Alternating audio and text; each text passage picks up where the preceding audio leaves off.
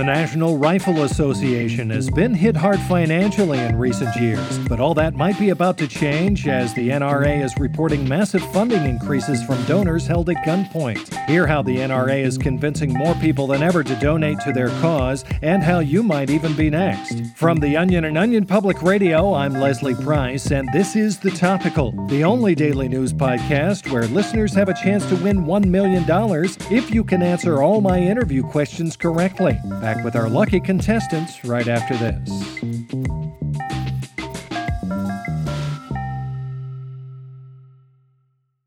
The National Rifle Association. It may be one of America's most storied institutions, but it's also become a lightning rod for controversy, and that's led to some serious lackluster fundraising numbers. In fact, the NRA has experienced significant financial struggles, losing tens of millions of dollars over just the past few years. But that all might be about to change today, thanks to some new fundraising initiatives by the organization. For more, we turn to OPR's National Rifle Association correspondent Marcy Hammond. Hello, Marcy. Hi, Leslie. Well, as you mentioned, the NRA has been struggling severely for donations this year, but there seems to be a righting of the ship taking place, as the NRA today has reported a massive funding increase from donors held at gunpoint. Interesting tactic. How much money are we talking? Well, over the past quarter, the NRA says it's raised over $15 million from donors who are awoken in bed with a pistol in their face, informed that a child on a playground is within an NRA sniper's range, or simply grabbed by armed fundraisers on the street. I spoke to NRA Outreach Director Mark Morgan yesterday about the gun rights group's newfound financial success. Turns out people are really generous with their donations when you ask them with a .45 pressed against their chest. Previously, we'd always relied on emails and phone banks to source donations, but sticking guns in people's faces just adds that personal touch. You can see people really struggling with the realization that not donating could have real consequences.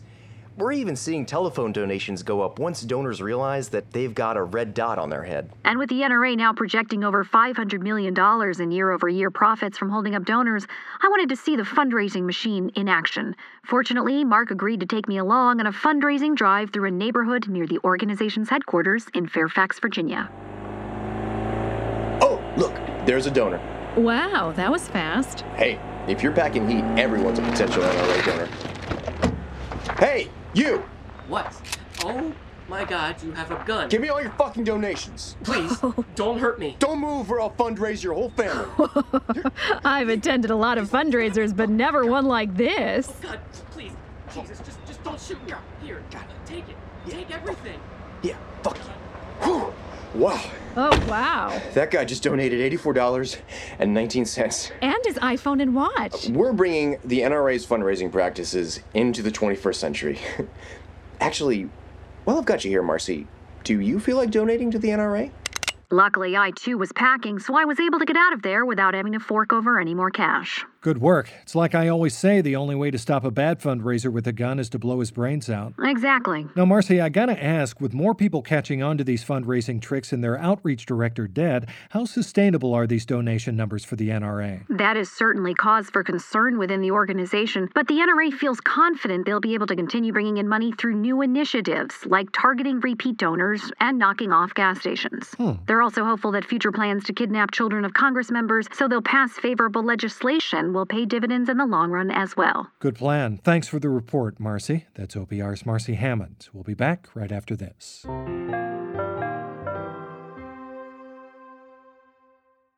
This podcast is sponsored by Cloud Optimizer. As a business owner or IT manager, are your cloud investment costs going up and you don't know why? It's time for Cloud Optimizer. As you migrate your business to the cloud, what you're spending and why you're spending it can get a little hazy. But Cloud Optimizer clears up the mystery and puts the cloud to work for you. Cloud Optimizer starts by analyzing usage patterns, right-sizing resources, leveraging discounts you may not be aware of, implementing automation, and much more. And by reducing unnecessary expenses and maximizing performance, Cloud Optimizer guarantees you a savings of 5 times what you spend for their service. As you utilize cloud-based services more and more, you don't have to lose sight or control of your spend. You can stay agile, streamline your costs, and optimize your performance, plus save significant money with Cloud Optimizer. Make the cloud work for you with Cloud Optimizer. Get a free assessment and find out how much you can save by going to cloudoptimizer.com. Go to cloudoptimizer.com for your free assessment. That's cloudoptimizer.com. Nothing goes down quite as smooth after a long day of reading the news than a few more shorter pieces of news. Here's what else you need to know today. Prominent GOP members are sounding a partisan rallying cry today, claiming that systemic racism is nothing more than a 400-year-old plot designed by Democrats to lose President Trump the 2020 election.